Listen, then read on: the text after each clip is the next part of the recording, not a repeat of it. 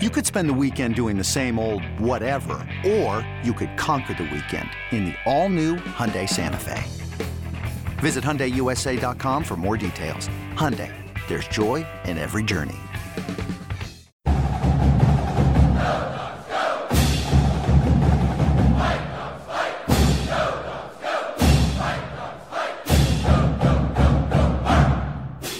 I'm Kim Reynolds of Dogman.com with Chris Fetter, Scott Eklund. We haven't been able to do a podcast for a little bit, so we just thought we would do some catch-up, some cleanup, talk about some things that have happened over the past week, as well as some things coming up.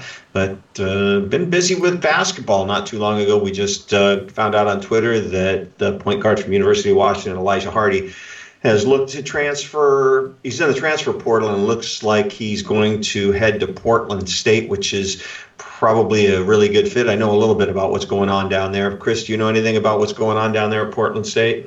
I don't. That's it was news to me that that would be the destination of choice, but I think that's happened before. I mean, and if he wants to stay in the region in the Northwest, seems good. He can drop down right now to that level, to that Big Sky level, and play immediately. Doesn't have to worry about sitting out or anything like that. So I'm not sure exactly what the state of their program is in terms of, need for a point guard, what have you, but I guarantee you they'll take a Pac-12 guard any day of the week and be just happy with it. It'll be interesting down there. They lost their leading scorer. He's guard, and he headed back home to go to Arizona State. Terry Porter, the head coach, was under a lot of fire at the end of the year, and actually assistant coach Dave Rice on the Husky coaching staff was listed as a possible candidate to replace Terry Porter. So Elijah Hardy can go in there with them losing their top guy, and he can probably go in there, get a lot of minutes, and be the guy, which just wasn't going to happen here at University of Washington with Quade Green in the way and Marcus Sahonis obviously in front of him. So good opportunity for Elijah Hardy. He's a kid that, he's a good kid. So we'll see how much he can develop down there. But minutes is what he needs, and minutes is what he will get at Portland State. Also, University also released that Nate Pryor, I always want to call him Aaron Pryor, Nate Pryor and Eric Stevenson both are officially on the roster. Nate Pryor, I think there's still a little bit of work to be done with Nate on terms of getting cleared academically with the board at University of Washington. So some interesting stuff there. Eric Stevenson transferring from Wichita State out of Timberline High School down in Lacey. But Chris and Scott, are you pretty much hearing that, transfers this year with the coronavirus are going to be granted immediate eligibility just because of what's going on out there? Is that your sense? From my standpoint, yes. I get the feeling that they're going to do everything they can to let these kids be able to transfer without penalty for this year. And it might even be a kind of a dry run / test run to kind of see how this works in the overall scheme of things for the future, because that it is something they're considering doing in letting guys just transfer and not have a penalty.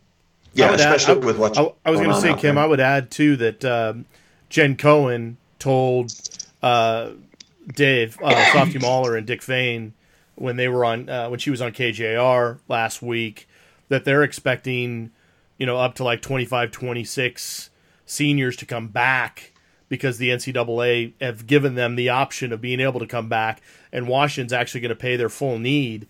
And a lot of people, if they're baseball guys or if they're if they're playing in certain sports, they're not getting full need. They're usually not. They're only getting partial scholarships. So for Washington to step up and do that is pretty big. But I have a feeling that if they're going to already do that, which the NCAA has already said they're going to do that, then I would think that they're going to have to make some allowances for people, for this fall and going ahead, because this thing's not going to go anywhere anytime soon. And just to be clear, you're talking about the extra year of eligibility. That's for people who participate in spring sports. That's not basketball, that's men or women's, and it's not football. It's more for softball and the time sports. It'll be interesting to see how they handle that with roster management. They'll obviously have to expand how many scholarships are available because they will have incoming high school seniors. So something to keep an eye on. I mean, we could probably go round and around on that for hours, but I think it's one of those things that we're going to have to see just how it plays out.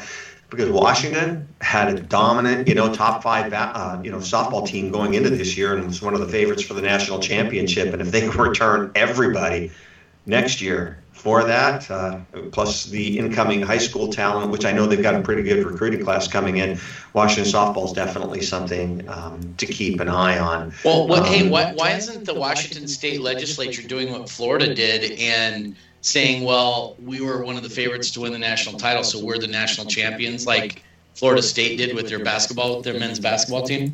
Not to get political, but that would be involved doing something. But yeah. Anyways, moving on to football. I think they're a little busy right now with other things. Yesterday and today we had a chance to talk to Coach Scott Huff, the offensive line coach at University of Washington, and also John Donovan, the new offensive coordinator. Let's start off first of all with our conversation that we had with Scott Huff. Some interesting revelations on some guys that he's going to try in different positions on the offensive line. Well, I mean, obviously with Nick Harris gone, they were looking for some leadership there. We've been talking about the fact that Luke Wattenberg, who played left guard the past couple of years, was probably going to be the guy that they tabbed to move inside. And right now that's what it looks like. He's going to battle with a handful of guys, including Mateo Mele, Miles Murao, and possibly even Garen Hatchett. That was a little bit of a surprise for me, talking about Garen Hatchett moving possibly inside. He's a true freshman coming out of Ferndale. But those are kind of the guys at center, and then he talked about. Hey Scott, before you move off of the center, and I'll get right back to you. But when you take a look at Nick Harris, Nick was about 6 foot, maybe 6'1" in shoes. But the guys that they're talking about at center are they're all 6'5" They're bigger guys. Can you talk about that a little bit? Yeah, well, Wattenberg's 6'4", 6'5". Melee's in that 6'5" range. So is Garen Hatchett. Just Scott Huff prefers his linemen to all be in the 6'5" range, but they have to be able to move. They have to be able to bend, all those things. He'll take a guy shorter and work with them. But if he's looking at if all things are equal and he's got a chance at bringing in a guy who's 6'2" or a guy who's 6'5", 6'6", he's always going to opt on the bigger, longer guy. And that's I just think if you look at who he's recruited over the past couple of years, Miles Murao, Vic Kern, those are two of the outliers for him. Typically, Scott Huff is wanting to go 6'4" or higher, and more likely 6'5" and longer for his guys. He talked about left tackle. I think the biggest thing, talked about this before, but I don't think he talked to anybody or anybody had talked about it in public, but Jackson Kirkland moving from right guard over to left tackle. Oh yeah, we talked about it in our spring preview article on offensive linemen that the word was that he was headed over to left tackle, and that was a bit of a surprise for me. Not that I don't think Jackson Kirkland could do it, but I thought they wanted to bring up a younger guy and maybe even have Mateo Mele out there. At this point, it doesn't even sound like Mele will even be in the mix at left tackle. It sounds like it's going to be Nate Kalepo, Julius Bulow, Vic Kern, and Kirkland battling it out. And then whoever doesn't work out, maybe they'll slide him over. Maybe they'll slide him over to right tackle. I think right now, if the season were to start today, it would probably be Jackson Kirkland as your starter at left tackle and Vic Kern as your starter at right tackle. But luckily, we've got some time to decide on that. One thing I will say is that it sounds like Kalepo and Bulow have both had outstanding off seasons, and Corey Luciano is also another one that's in the mix there at tackle, which surprised me a little bit. I thought he was probably a better fit inside at center or guard. But, Scott Huff is the one who gets paid to do this, and that's where he wants to see his guys play, and that's where they're going to be playing. Let's start at left tackle and project there. Would you project that Jackson Kirkland starter at left tackle? Yeah, Jackson Kirkland at left tackle. I think Mateo Mele is probably your left guard, although I think there will be a battle there, possibly even with a guy like Nate Kalepo, who I think could play inside or outside. I think Luke Wattenberg's your starting center against. Let's just assume the Michigan game happens on Labor Day weekend. I think against Michigan, I think Luke Wattenberg's your center. I think Henry Bainivalu, barring an injury, is probably your right guard, and then your right tackle is probably Vic Kern. But I've heard Julius Buelow is a guy who the coaches really, really like a lot. And if he became the starter at right tackle, it wouldn't surprise me if they moved either Bainivalu to left guard and slid in Kern at right guard, or left Bainivalu at right guard and moved Kern to left guard. So I think Washington's got some nice versatility and depth along the offensive line, and that's something Scott Huff brought up, that he has versatile guys, and that's what he really wants.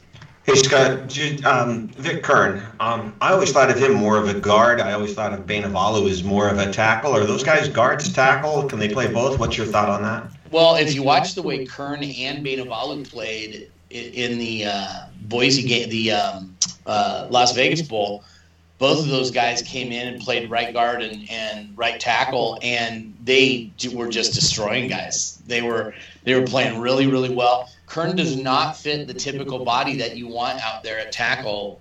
He's maybe 6'3.5", probably closer to 6'2", 6'3", and he's right around 300 pounds, but he can really move. He's got long arms, and he's always played out on the edge, so I think that gave him some advantage. With Bainivalu, he always played tackle in high school, but they moved him inside once he got to the University of Washington, and the coaches really, really like what he brings to the table.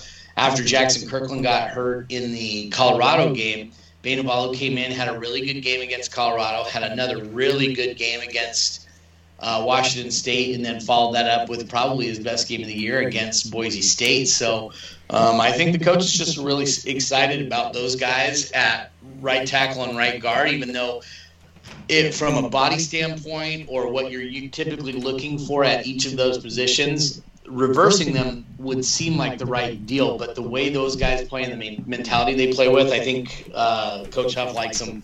Bainivalu at guard and Kern at tackle. And a couple of other guys that haven't been mentioned much, but I think they're going to be battling, and that's MJ Olay out of Tacoma, and also I know that they love Troy Fautanu. Did I say Melee or Ale at left guard when I gave my offensive line? Well, you said Melee.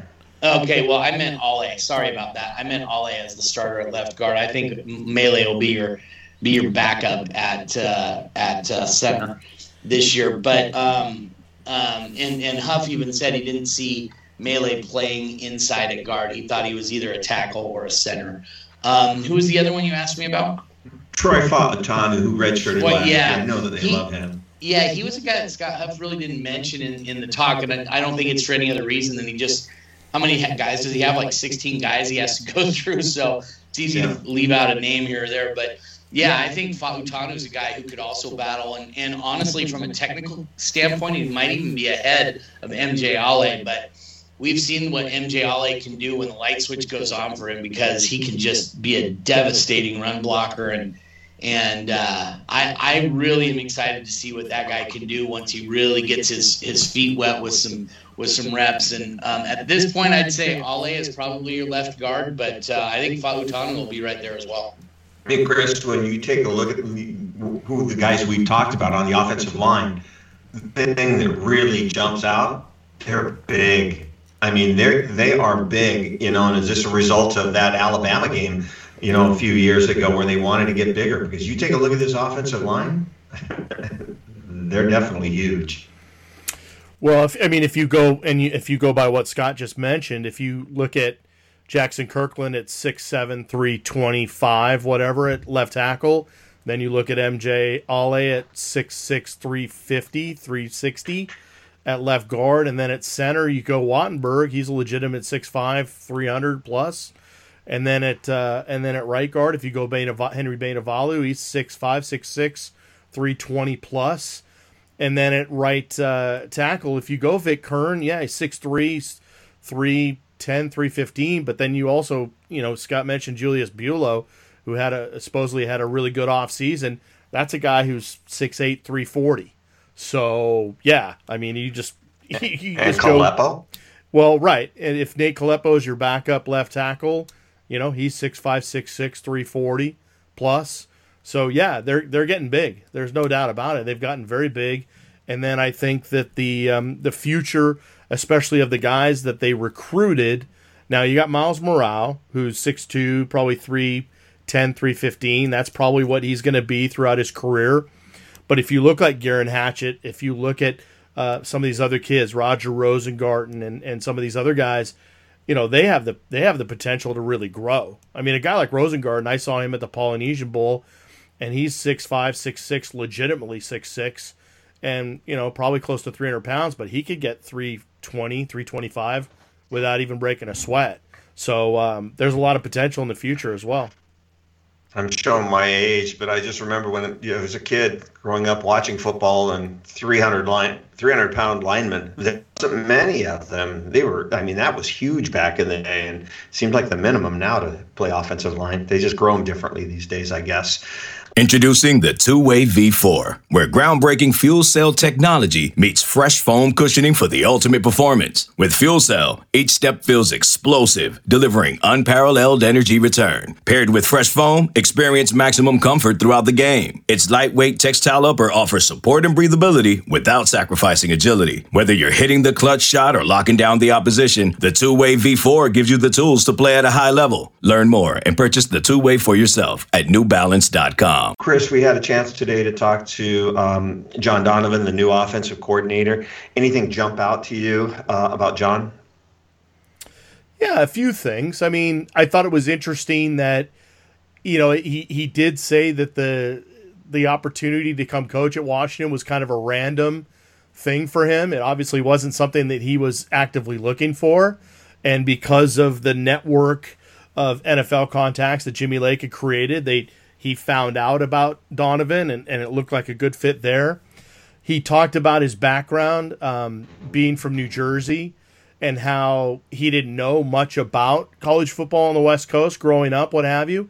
But he does remember the Washington teams back then being really tough and being hard-nosed teams. And even when he was coaching at Vanderbilt and Penn State, they still had kind of that tough, hard-nosed mentality, and that's something that he obviously wants to continue to do here. It's built on that kind of physical nature, and that's something that obviously Jimmy Lake wants, and John Donovan's right on board with that. I did find it interesting that he really didn't do an autopsy or a deep dive of last year's offense to kind of figure out what they needed to do when putting together an offensive philosophy for this year.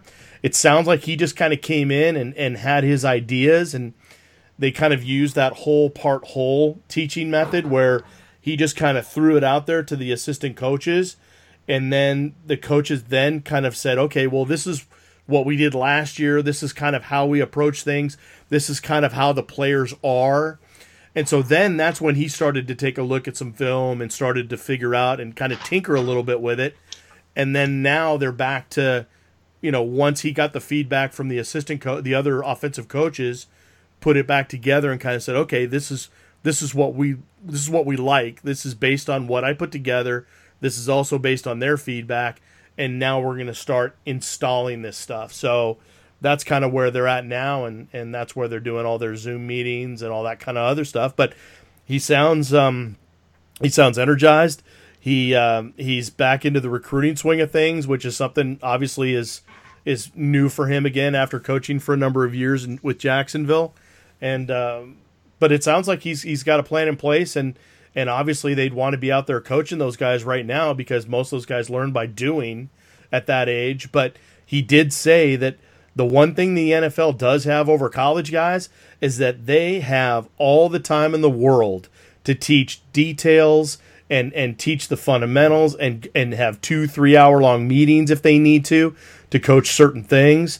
And that's what they're doing here. So he's got an opportunity to use this time to kind of bring that NFL experience to bear, and it sounds like they're working on it so far, but we'll see what happens. But it was good talking to him. This is the first time the media's gotten a chance to talk to him. So, and what I sensed was just a lot of frustration. He's just stuck in the office, and they're not doing football. He doesn't know what he's got, and boy, if he could just go out right now with his guys, I mean, I think he would love it. But I sense some frustration in his voice that he just wants to get started, and I'm sure he's not the only one. But it'll be interesting to see what happens. But that's what I sensed with him. Like, okay, you can watch the film, you can do things and talk to guys, but he just sounded like he's just ready to go with football.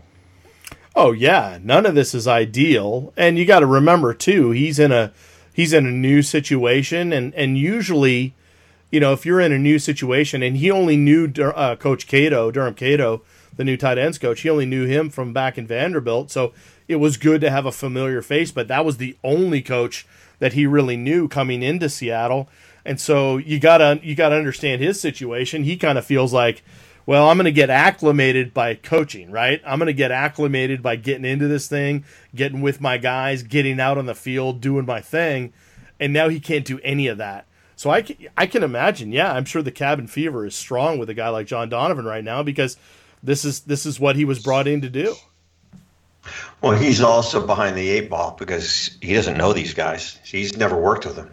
So sometimes you just want to get going. So hopefully we'll get that soon. And NFL draft coming up next week. Are we going to have a guy drafted in the first round, you guys? Well, I think I don't see it happening. Yeah, I think it's interesting. It's I did. Hopefully, people got a chance to listen to the interview I did with Rob Rang, and Rob Rang has Jacob Eason as a first round talent. He has him like in his top 32 in terms of guys that are available, but at the same time, I don't see it either, to be honest. I think a lot of the mock drafts that I saw, the earliest that Eason would be taken is around the mid 40s in the second round with like Indianapolis, for instance. I think, he'd learn for a year under Philip Rivers, and then, depending on what happens with Rivers, you go do your thing and whatnot. But it does feel like a lot of the mock draft guys out there, at least the guys that you would pay attention to, think that Eason's going to get picked up by an Indianapolis or a Tampa Bay. You learn under Tom Brady and then you go. So it sounds like they're thinking a team that wants to maybe groom him for a year or two might be his best landing spot. And what I've heard is, and we see this every year, because a lot of the guys that are doing the mock drafts from ESPN, CBS, all of the big major networks and all the guys that are well known, they're not just relying on what they're seeing, they're relying on what they're hearing. And there's a lot of information that gets floated out there in drafts. Guys will, just say things, for example, the Jacob Eason interview didn't well. And there's a lot of stuff that gets floated out there on purpose by agents, by general managers. So there's a lot of gamesmanship in that. The prevailing thing is Jordan Love is a guy that seems to have shot up the boards on the NFL draft, the quarterback out of Utah State. Is that a smokescreen? Because you're not hearing a lot about Jacob Eason. What I've heard is there's a lot of teams out there that like Jacob Eason, but the one I've heard that really likes him is Indianapolis. Indianapolis got Philip Rivers from San Diego, and they'd like to take him in the second round because they traded their first round pick away. But Indianapolis is in win now mode, so they can't really afford to take a quarterback. And when you're in win now mode and sit him, they need a draft choice to be able to come in and play.